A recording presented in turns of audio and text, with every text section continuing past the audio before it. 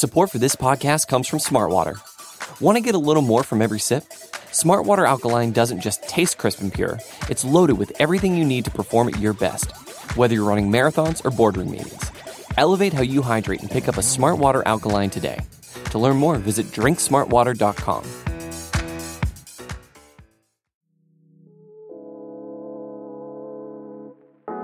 Hi, this is Jim. And this is Max. Check out our podcast, The Step Over, the Liberty Ballers Podcast Network, for all of your Sixers needs.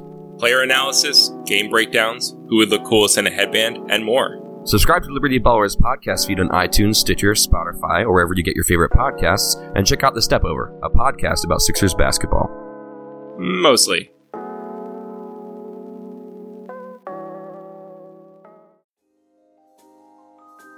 Michael Kist, Benjamin Solak. It's the Kist and Solak Show, presented by SB Nation and Bleeding Green Nation.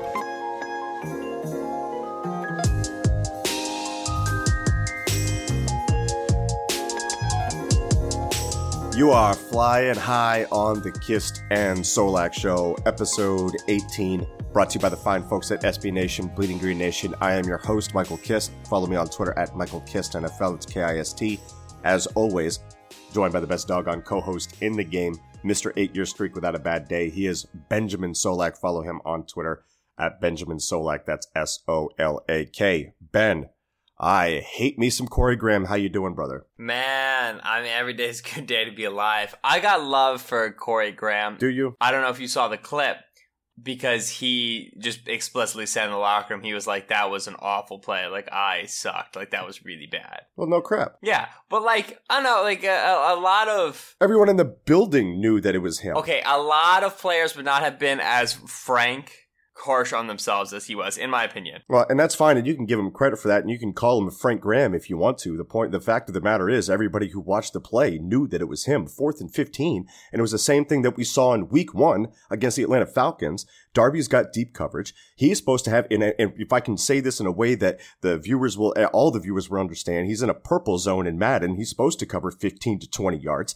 on a freaking, Oh my God, on a 4th and 15, and to stand there with nobody else in his doggone zone, even in front of him, behind him, around. What is he looking at? Why is he watching the quarterback like that? There's a guy threatening the deep sideline, and he's motionless, standing there looking like a freaking idiot. So good job on perfectly Frank Graham blowing this game, because if he gets that coverage, chances are the Eagles get out of here, and a lot of this sloppy play gets forgiven and forgotten, and we can move on from it. If he sets on that coverage, Barnett had Mariota dead to rights. Right. Which is pretty funny, because then Barnett would have had 2 game-clinching sacks in a row, and I would have had to deal with a whole nother week of nonsense. But here's the thing, and this is what it simply was. Like, all 11 players on that field on 4th and 15, which obviously, 4th and 15, with that little time left, is like a huge advantage to the defense just from a game script situation. Yeah. Of the 11 players on that team, on that defense, Corey Graham had literally the easiest job. Yep. He was to a single wide receiver set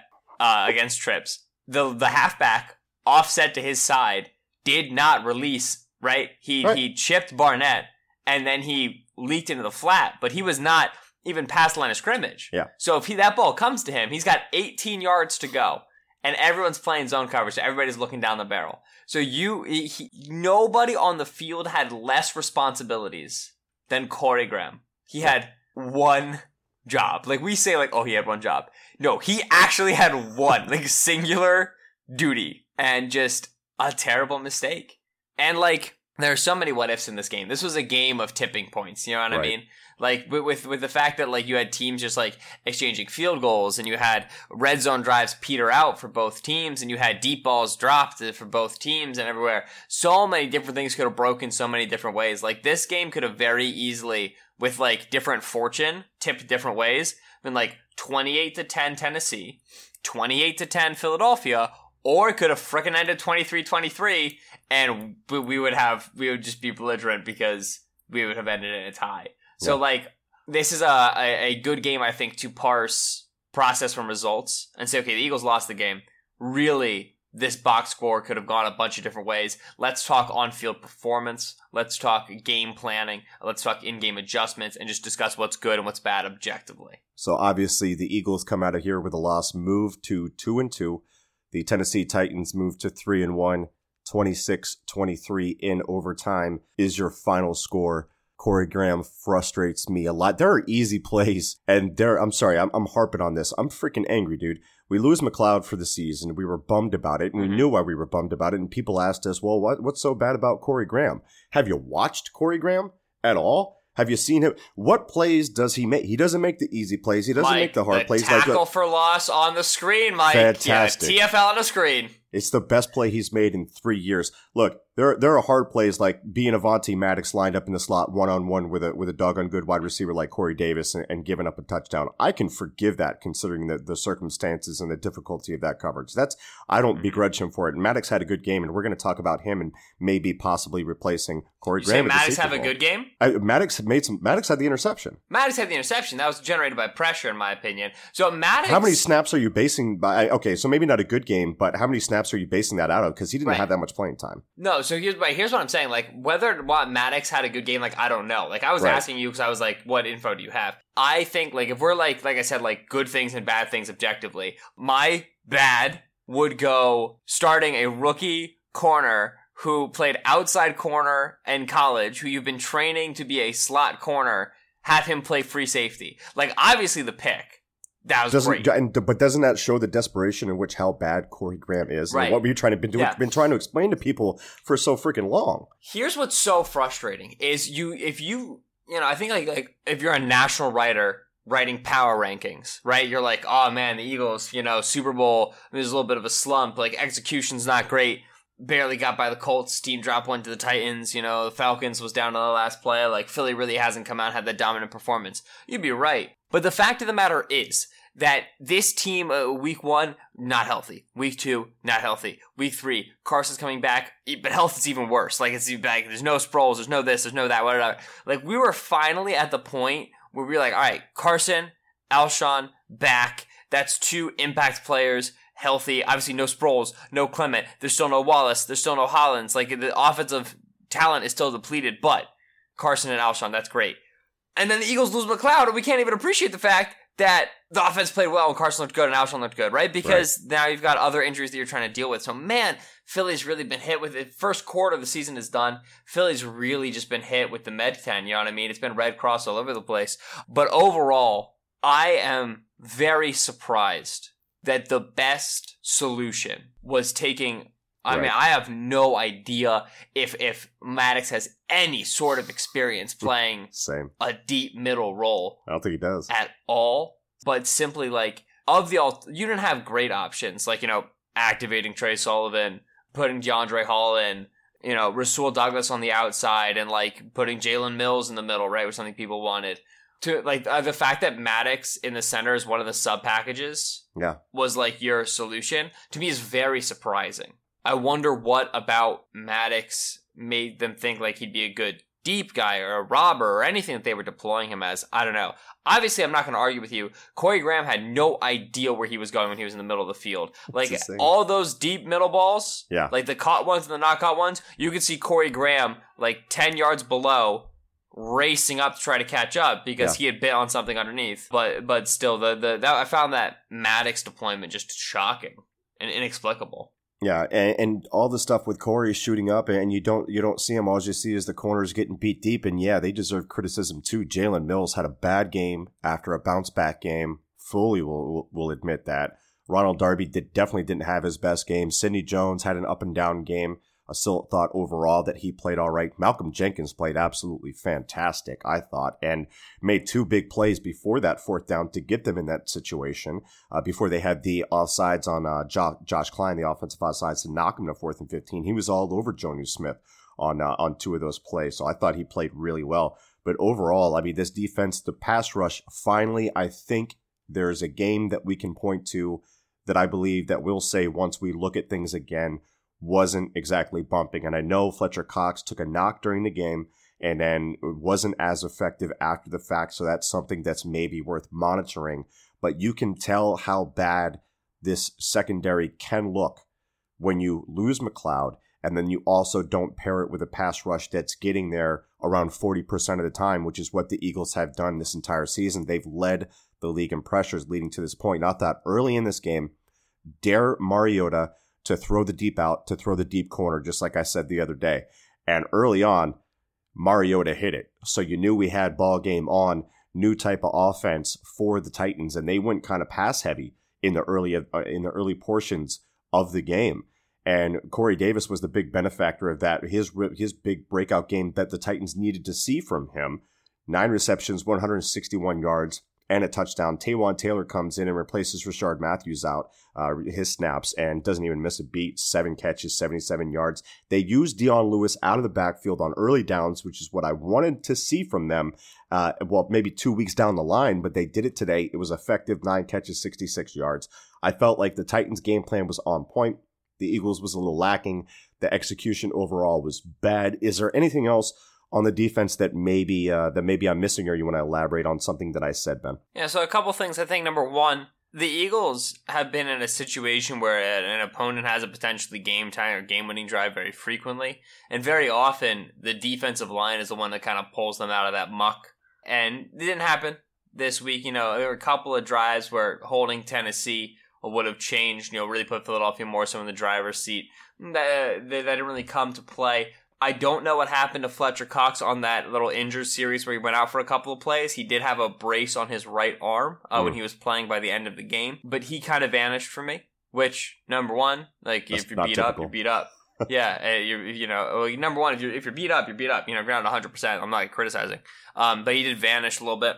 And then number two, you're probably devoting the majority of your offensive line's resources to stopping him. You saw pressure from Bennett early. You saw, obviously, Barnett had a great sack, very high-quality play. By the way, let's talk about that real quick. Barnett, with the inside move that he had, I don't think I've ever seen him hit an inside swim like that when the offensive tackle opened the door for him to hit that. Very encouraging sign. One of the things that we wanted to see from him. Credit to Barnett. Very good. Ben, go. No, yeah, so absolutely, I agree with you. Barnett being able to hit that inside move is very important.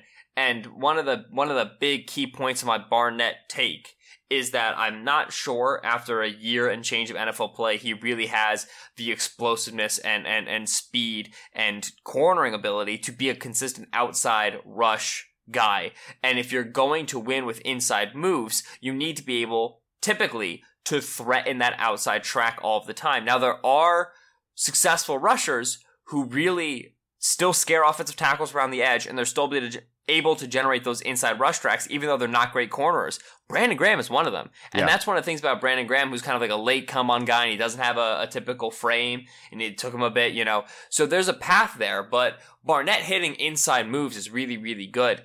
The better he gets at threatening the outside corner, the more quickly he opens up his inside lanes. So he's kind of got the 2 of the 1-2 punch. And if he can bring the 1, he'll be complete. What I've always been worried about is the 1. But still, obviously, a great thing to see. Yeah. I didn't really get that, who's the big-time player right now for Philadelphia, the guy in the front 4 who gets that key pressure. You would say it was Cox, but if he was beat up, okay, then you want to do Brandon Graham. I'm not sure he's 100%. He still looked great. He looks better. It's been Chris Long. It's been Chris Long and Michael Bennett, too. Yeah. Yeah, absolutely. So no, but like Long and Bennett, in that they're typically situational, you know what I mean? They're kind of being rotated in. I don't know, like, I'm very interested to go back and see, like, when it came to those 4th downs late in the game, who were the pass rushers that Schwartz put in, and where did he put them in? You know what I mean? Like, who was he really relying on there, and how did those reps go? So I feel that way. I also think that Jalen Mills is probably the worst starter on the defense if you're not calling Destiny Vio a starter. Right.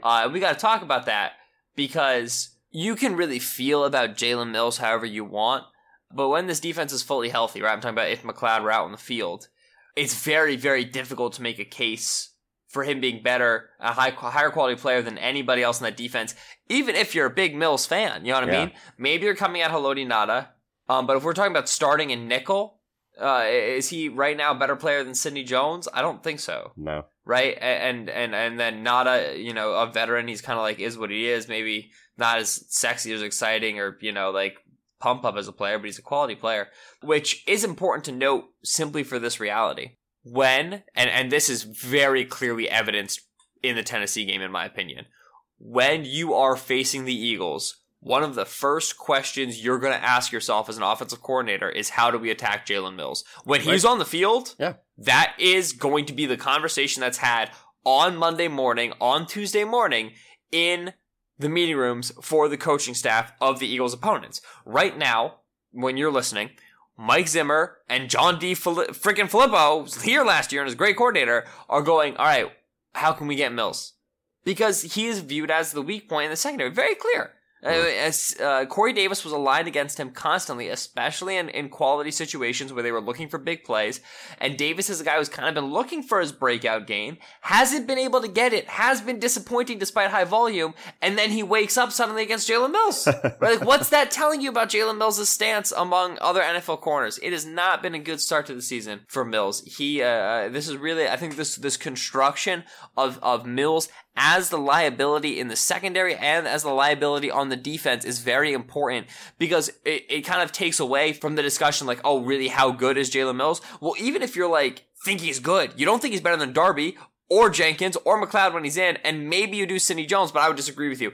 Mills is clearly targeted as the weak point. And that's reality. So as we move along this season, we're going to be looking for answers obviously at safety, since, the moves they made with Maddox and Corey Graham is awful. And now you look at that outside corner position, obviously Rasul Douglas would probably have first crack at that. Also, if you're looking at safety and you wanted to trade for Earl Thomas for maybe a second round pick, that's not happening anymore because he now has heartbroken a clean lower leg break. And on the way out, he flicked off the sidelines for the Seattle Seahawks, obviously showing his displeasure at not getting a trade or a new contract. Good for him. I mean that. They should have paid him or they should have traded him. They should have not played so hard-headed with him. That's why Thomas wanted to get paid. It was for that exact scenario. And that happened. So obviously we can't, or we're not going to trade for him right now. So Earl Thomas out of the picture. We flip it to the offensive side of the ball. Before we get to Wentz, I know a lot of people were frustrated with the call at the end of the first half. 3rd and 3 with 11 seconds to go. One timeout. They run up the middle with Jai for 1 yard. I don't know, man. 21-3 to me feels a whole hell of a lot better than 17-3, which is the lead that they blew. And they didn't even give it a shot. But apparently what Doug Peterson wanted to do was have a run that went for maybe 3 seconds or 4 seconds, whatever the case is, call a timeout, then have 7 or 8 seconds at the end there to take one shot at the end zone. Obviously, it didn't work out that way. But my thinking is, why not just take the shot right there and you give yourself more options? You have more field to throw to if you have that timeout in your back pocket and then you're not worried about taking a sack because you still have the timeout.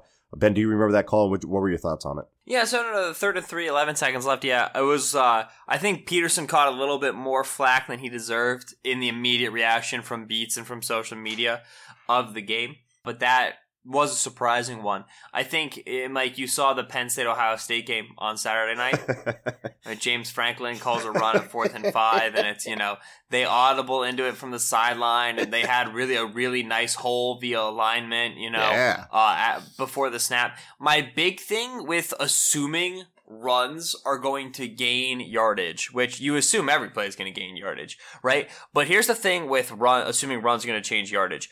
If the defense shifts from the advantageous look pre-snap to a worse look at or after the snap, which they did, you can't really change anything with a run, right? Yeah. You don't get to make new decisions. Fast forward to the end of the fourth quarter, may have even been overtime.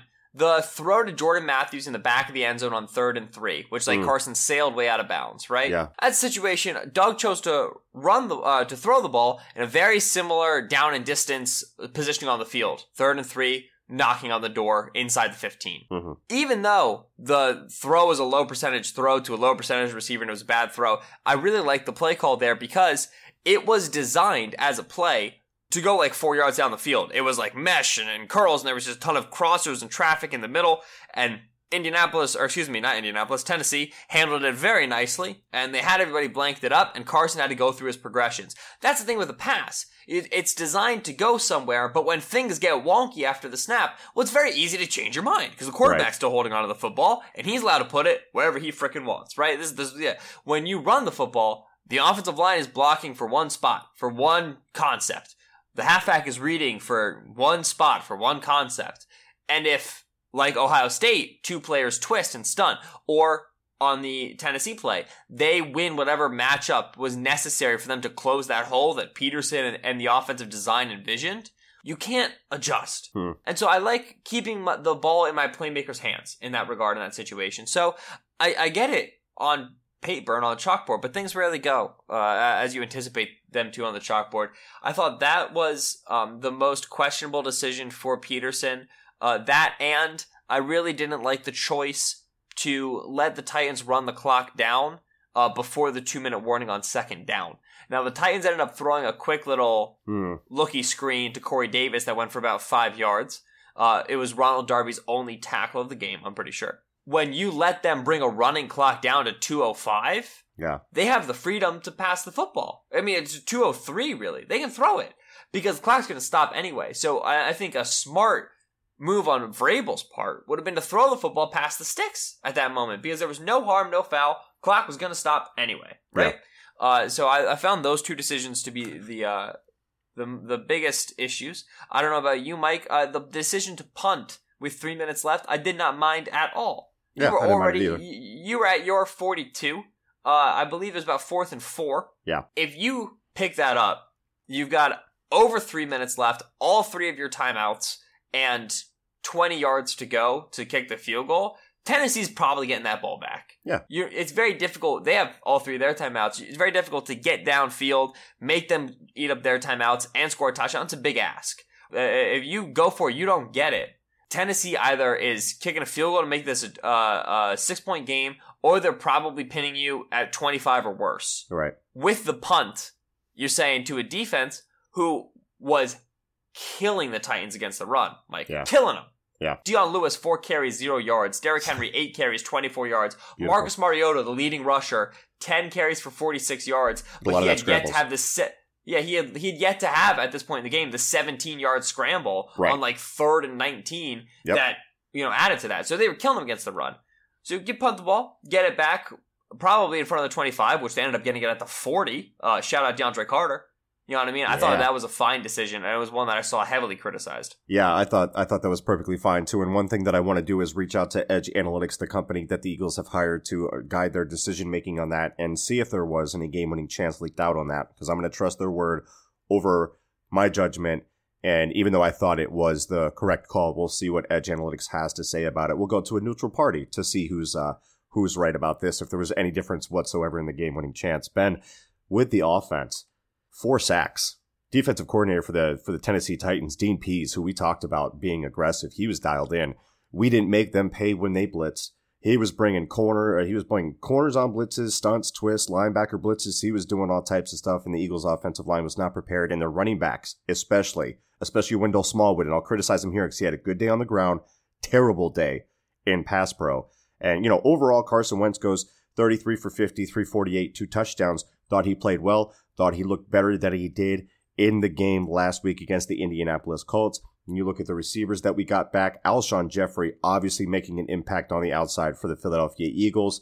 Getting that stack and get one over in the bucket from Carson Wentz, where we haven't gotten that type of play from any other receiver. That made me wiggle a little bit, man. That made me get a little like, hoo, baby. And then, of course, the red zone touchdown, man. So 8 catches, 105 for a touchdown for Alshon Jeffrey. Thought he played fantastic. Zach Ertz was dominating the middle of the field, especially after Wesley Woodyard and Kenny Vaccaro for the Titans went out with injuries. He was just dominating the middle of the field, 10 catches, 112 yards. Nelson Aguilar had a bad day. So we can talk about either the offensive line not being prepared for the blitz or not being able to communicate it, not being able to pick it up, along with the lack of help from the running backs. We can talk about Nelson Aguilar struggling. We can talk about the penalties. We can talk about the fumbles. It was sloppy play from the offense at the end of the day that halted some of their drives and led to them only being 1 for 4 in the red zone and ultimately not too effective. I still thought overall good day for the offense. What do you think, Ben? Really great day for the offense until they got the ball within the 15-yard line. And obviously that's going to cut, you know what I mean? Like, Eagles kicked 3 field goals with Jake Elliott on the roster, and none of them are longer than 40, right? Like, that's, that is not what you would expect. Eagles kicked field goals of 27, 30, and 37 yards, Mike. So those are drives that ended at the 10, the 13, and the 20. Yeah. The kicker is 2 of those drives were end of half drives, right? So you're limited in the amount of time that you have. But both of them, it was the DeAndre Carter drive, which started at the Tennessee 39, and then it was the turnover, the Avonte Maddox interception, which I believe started at the 33, maybe the 27 or something like that. So 2 very short fields, both at the end of the game, both with huge momentum, point swing opportunities, and you get chip shot field goals out of those. The fact that the Eagles struggled on those short fields, Mike, leads me to a take. I have a take. Are you prepared? Here we go. Oh, we have a take. Do we have a take sound effect? No, I don't think we have a take sound effect. Ben, I'll have to put it in post. Go, Ben's got a take. For the foreseeable future, not necessarily for the whole year, for the foreseeable future of the Eagles offense. I'm already putting conditions on it. I'm already like hedging the bet. Eagles base offense should be hurry up. Oh, for sure. Teams should know the Eagles will be coming out and hurry up. You know what I mean? It shouldn't be used as like, we got a big play. It was a long catch by Alshon Jeffrey. Let's get it moving. No. It should be every drive we anticipate the Eagles to come out as a hurry up offense. Here's my take. Here's my evidence. Number 1. Go ahead. I was shocked to hear Daryl Johnston say on the broadcast that Peterson had told him directly, like, we don't want to be a 13 personnel team, which is weird to me because Doug doesn't seem to me to be a guy who's like, I need to be in these personnels. Yeah. It's like Doug is like, I want to be whatever's most effective, and 13 personnel was effective. So I don't know if he's just feeding Johnston something. You know what I mean? He's just like kind of just talking nonsense. But the Eagles have on their roster, especially when it's healthy, some real matchup issues, and matchup issues are great to run no huddle with. Dallas Goedert, Darren Sproles being the 2 guys who immediately popped to mind. Zach Ertz being another one. Those guys are problems. And so you get them on the field and you put a defense in hurry up. You're at a point where, and this is something that I broke down, it's written on Bleeding Green Nation, talking about Dallas Goedert making offense easy is the name of the post. With Goedert on the field, especially in hurry up, you can get 7 good blockers in the box, generating 8 running gaps, and then you can go empty in back-to-back plays because you can get a Jai or Sproles or Smallwood out there, whatever you want to do. You're at a point where you can be very, very multiple. And so that leads itself to hurry up, no huddle. That's number 1. Number 2, I'm not yet comfortable saying that Carson Wentz is like fully in his groove. You know what I mean? Like I thought that there were plays today that he could have extended with his legs where instead he kind of just forced the ball. When he was like vibing. After we put the hurt on the Bears, put the hurt on the Broncos, when Carson was feeling himself in the middle of last season, he sees Zach Ertz a little bit covered on that last play, that last 3rd and 12, and he goes, looks like we're scrambling, people. Here we go. Like, about to create something. Like, he's just not, and that makes sense. He hasn't played a long time. He's back. He was beat up. So I don't think Carson's necessarily in his rhythm. He's not necessarily harmonic yet, in tune with the universe. Hurry up kind of takes a lot of the thinking out for a quarterback and lets him just be a little more instinctive, lets him just kind of do his own thing a little bit more, which I think would be very beneficial for Carson at this time. And number 3, hurry up offense allows you to run more effectively some package plays and some RPOs. It was something the Eagles used in the playoffs when they had Foles and they were limited on offense in that regard. This offense needs a little bit of a boost, Mike. Like I saw the stat today. Eagles scored 25 plus points 12 times last season. They've yet to break that 25-point barrier this season. There's 12 games left of the season, Mike.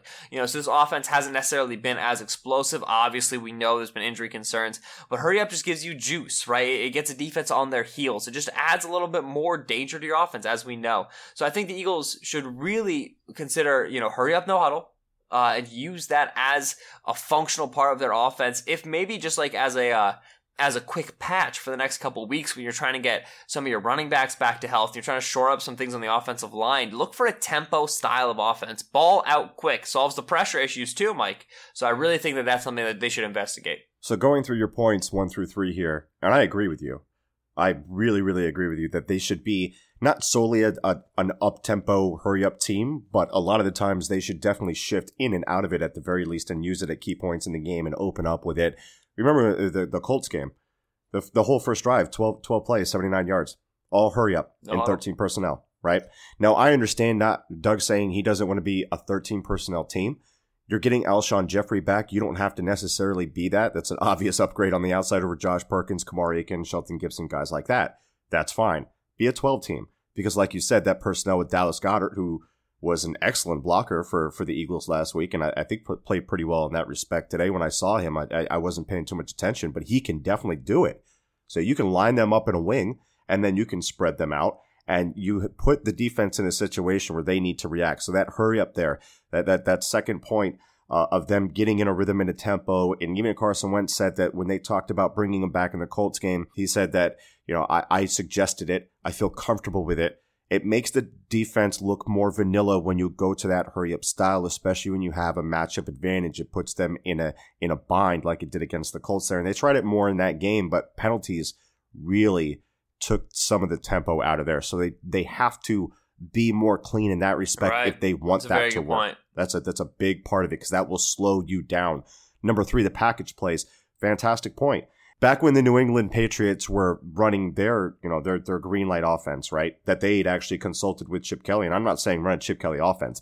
I'm saying this part of it. Breaking! Mike Kist says run the Chip Kelly offense. Here we go. But one of the things that the New England Patriots did was they had 6 plays, and they would come to the line, and they would have a one-word call for 6 plays as they came into each game. You can do that with the Eagles, and you can make life easy for Carson Wentz and make those decisions easy and have those packages and have those mismatches, have those 6 plays in those situations, and you can be really productive out of those, especially with the way that this team, this coaching staff, is able to game plan against other defenses. And I think you may see more of that as we get more tape on these defenses to be able to dissect what they want to be and then counterpunch with that. So I 100% agree. The personnel, we have it to do it. The advantages for Carson Wentz are definitely there. And then the things you can do with package plays, I think are an advantage to this offense, especially considering how good this coaching staff is scheming against other teams to take advantage of certain things in certain situations. So I agree with all of those 3 points. With that said, Ben, any other players or situations or anything else on the offense that you want to dig into before we mercilessly end this doggone losing? I hate podcasts after a loss, man. I hate it, especially with a close loss like that. Like, I haven't felt this way about a loss in a very long time. I think the last time I was this frustrated with a loss was honestly week 2 against the Chiefs last year, and I was probably frustrated for the wrong reasons because then, and we can kind of get into this, I was frustrated because I thought we abandoned the run a little bit, but you look at the situations that they were in week 2, and I think we overblew that a little bit. And I think the same thing is happening right now with this team because we went 66% pass, but the pass was effective. It's 6.9 yards per pass that we were getting. And Jay Ajayi is beat up and we don't have Sproles in the backfield. I think it's fine. I mean, can you criticize a certain play call over another? Because we were dominating the middle of the field with Ertz. Nelson had some drops. If he doesn't have those drops, the passing offense looks even better. Alshon was kicking butt. Like, what specific play calls are people going to point to if you say, okay, well, state your case?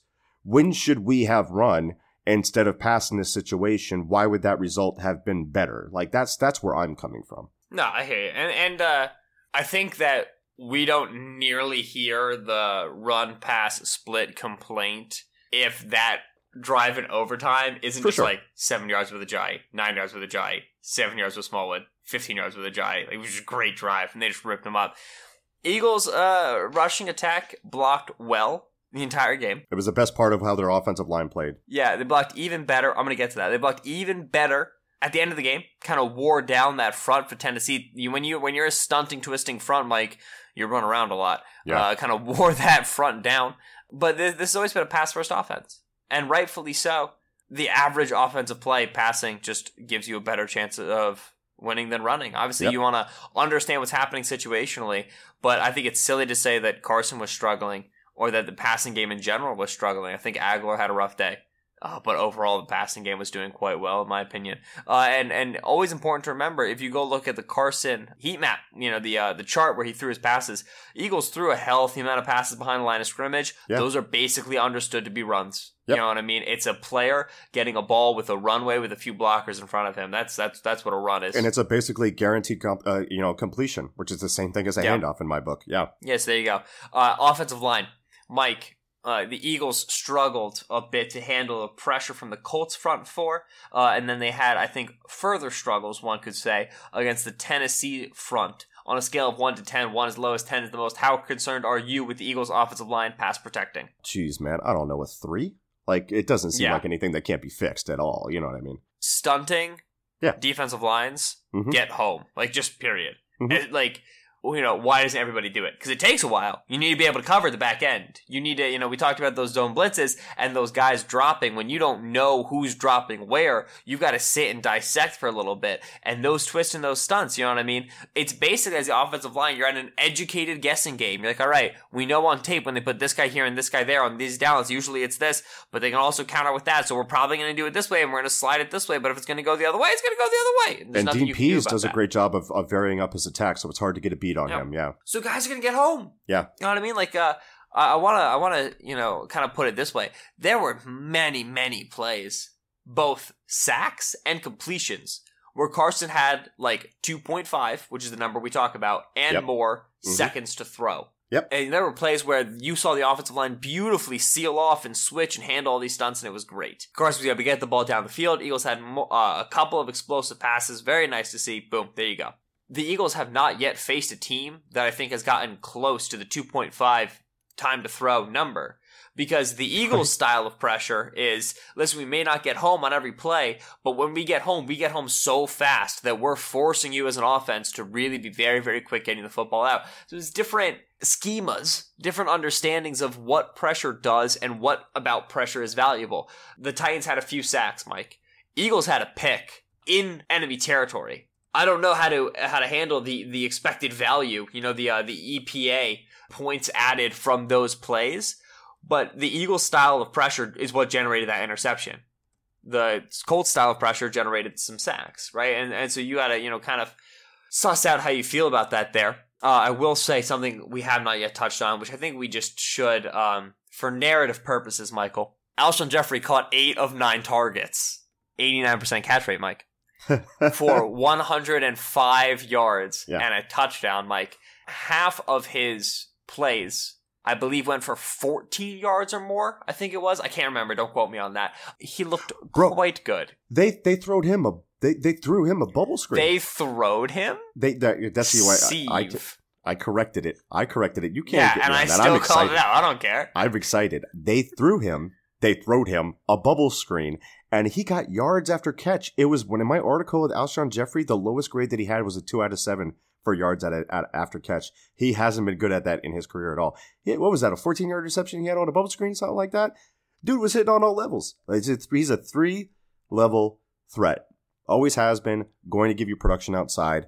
Going to give you a mismatch against cornerbacks. Be able to moss them, essentially. Dude has crazy strong hands, great at contested catches, and that catch rate today was just bonkers. So you can put aside that. Dude, he's had 5 different quarterbacks in the last 2 years. 5 different quarterbacks in the last 2 years. You're going to tell me about chemistry problems. That is not the issue. It takes time to get on the same page, and he looked on the same page with Carson today. I can't wait to see Alshon Jeffrey continue to evolve this chemistry with Carson Wentz, because it was bumping today. That touchdown was kind of like a get out of your seat sort of touchdown, man. Yeah. I don't know about you. I was hyped.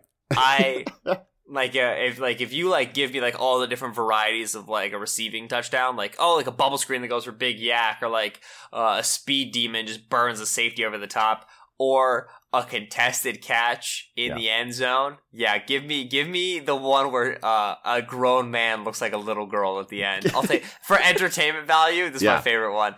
Man, that touchdown was big boy play in a big boy way. It was a lot of fun to watch. Obviously, he had to take some reps off because he's got a virus or whatever, so he made a big play and then went to the sideline and doused himself in Gatorade because he clearly is sick. It's the Alshon Jeffrey flu game. Talking about being an impact player right when you come back after an injury like that. I mean, beautiful. It's crazy to me. We are a year and change removed from Alshon being an injury prone and then also bit of a locker room character concern guy, right, Mike? And now, not only does it seem like he's having a great time, and he has awesome chemistry with Carson, he's fighting through injury, he's quite productive, obviously after one game, but he's quite productive last year too. I don't know. To me, that speaks to Mike Groh, who's wide receiver coach last year, and Doug Peterson, just kind of what they're able to do, bringing him in. It's Alshon is such a big addition to this team, man. It changed the offense. You said it would, and it did. Absolutely, man. So I'm glad I was right on that one. I'm glad we can end on a positive note. This offense is going to be fine as we move along. This defense still has some things to figure out, but luckily there's 8 home games on the schedule for the year, so we should win all 8 of those with under 20 points being scored against us. Shout out. Ben, I think that covers it for today. Obviously, what we'll be doing next is that the next shows to drop will be the press conferences with Doug Peterson, Jim Schwartz, Mike Rowe, as usual. After that, we will have seen the coaches film, the All-22, and we will go more in depth on what we saw past the live viewing. We'll have seen it with our third eye, with the third eye Raven type stuff, whatever you want to call it. But Ben, say goodbye to the gentle listeners. Okay, number 1, now I want to watch Game of Thrones. Number 2. Have you seen the trailer? What? Yeah, go see it's leaked. Yeah, go see the trailer. It's incredible. Where is it? On the internets. Well, I know it's on the internet. Will you send it to me, dearest? I think my wife showed me where it was. It looked like some bootleg site. How did you see it and not send it to me? We talk every day. We're best friends. Because it was on my wife's phone, and she showed it to me like some post on Facebook. Well, tell your wife to send it to me. She has my number. Oh, what's up? Oh, no. I'm funny and inappropriate. What is happening?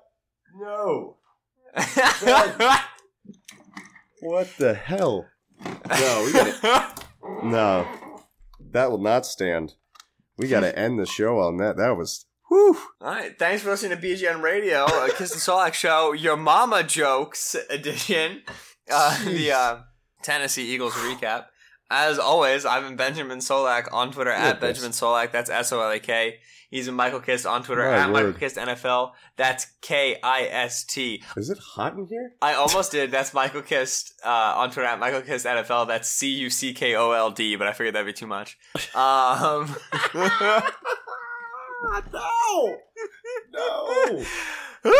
PG-13 episode. Don't hurt me, Fit. What the hell is going on with you? What got into you? Dude, tough loss. What can I say? Gloves are coming off. I just ate a big L. Holy I don't know if I should ask you to rate the podcast now. I should ask you to do that a while ago. About 60 seconds ago.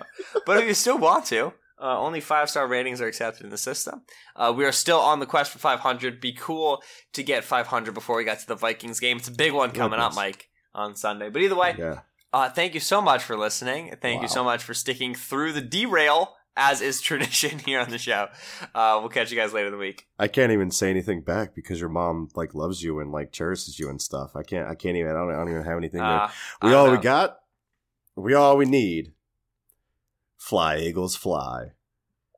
Oh, I'm coming back. I'm coming back on you hard for that one. You got me. Yeah, at this point, you know what I mean? It was just my feeble little attempt, and now I know I'll just get beaten into submission. It's like when you let your little brother, win a little bit in the video game. You let him knock you off the platform once in Super Smash Brothers, and then you're like, all right, now that the playing field is even. You just talked about sleeping with my wife. That's not letting you win at a video game. That was... I'm sorry. You lobbed it over the plate. It had to be done. That's fair. That's fair. It's fine. We'll probably be... Shout out Mrs. Kiss. She's a woman, though. When she's close to... Her test is soon, isn't it? December. Yeah. Dude, so she'll be graduating soon, and it's gonna be awesome. It's thrilling. Yeah.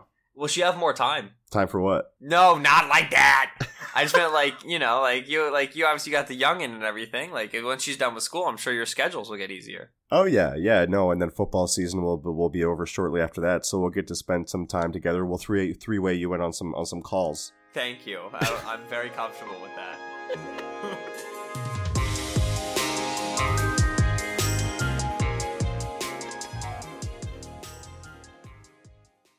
Hey guys, this is John Stolnis from The Good Fight and the Phillies podcast, Hittin' Season. Man, the 2018 season was... well, it was interesting anyway, and the upcoming offseason looks to be even more interesting. So if you want to stay up to date on all things Phillies this offseason, subscribe to the Good Fight podcast feed and get my podcast Hittin' Season, where I talk to Phillies beat writers, broadcasters, and fellow Good Fight bloggers, as well as national baseball writers, and the occasional interview with Matt Klentak and Gabe Kapler. Also, you'll get Continued Success, a Phil's podcast hosted by Justin Clue and Liz Rocher, covering all things Phillies, and The Dirty Inning, Inning, a hilarious podcast hosted by Justin and Trevor Strunk, looking at the very worst innings in Phillies history. And you'll get bonus podcasts every time big news is made with the team. Seriously, if you want to stay up to date on everything revolving around your favorite baseball team as they return to contention, make sure you are subscribed to the Good Fight podcast feed.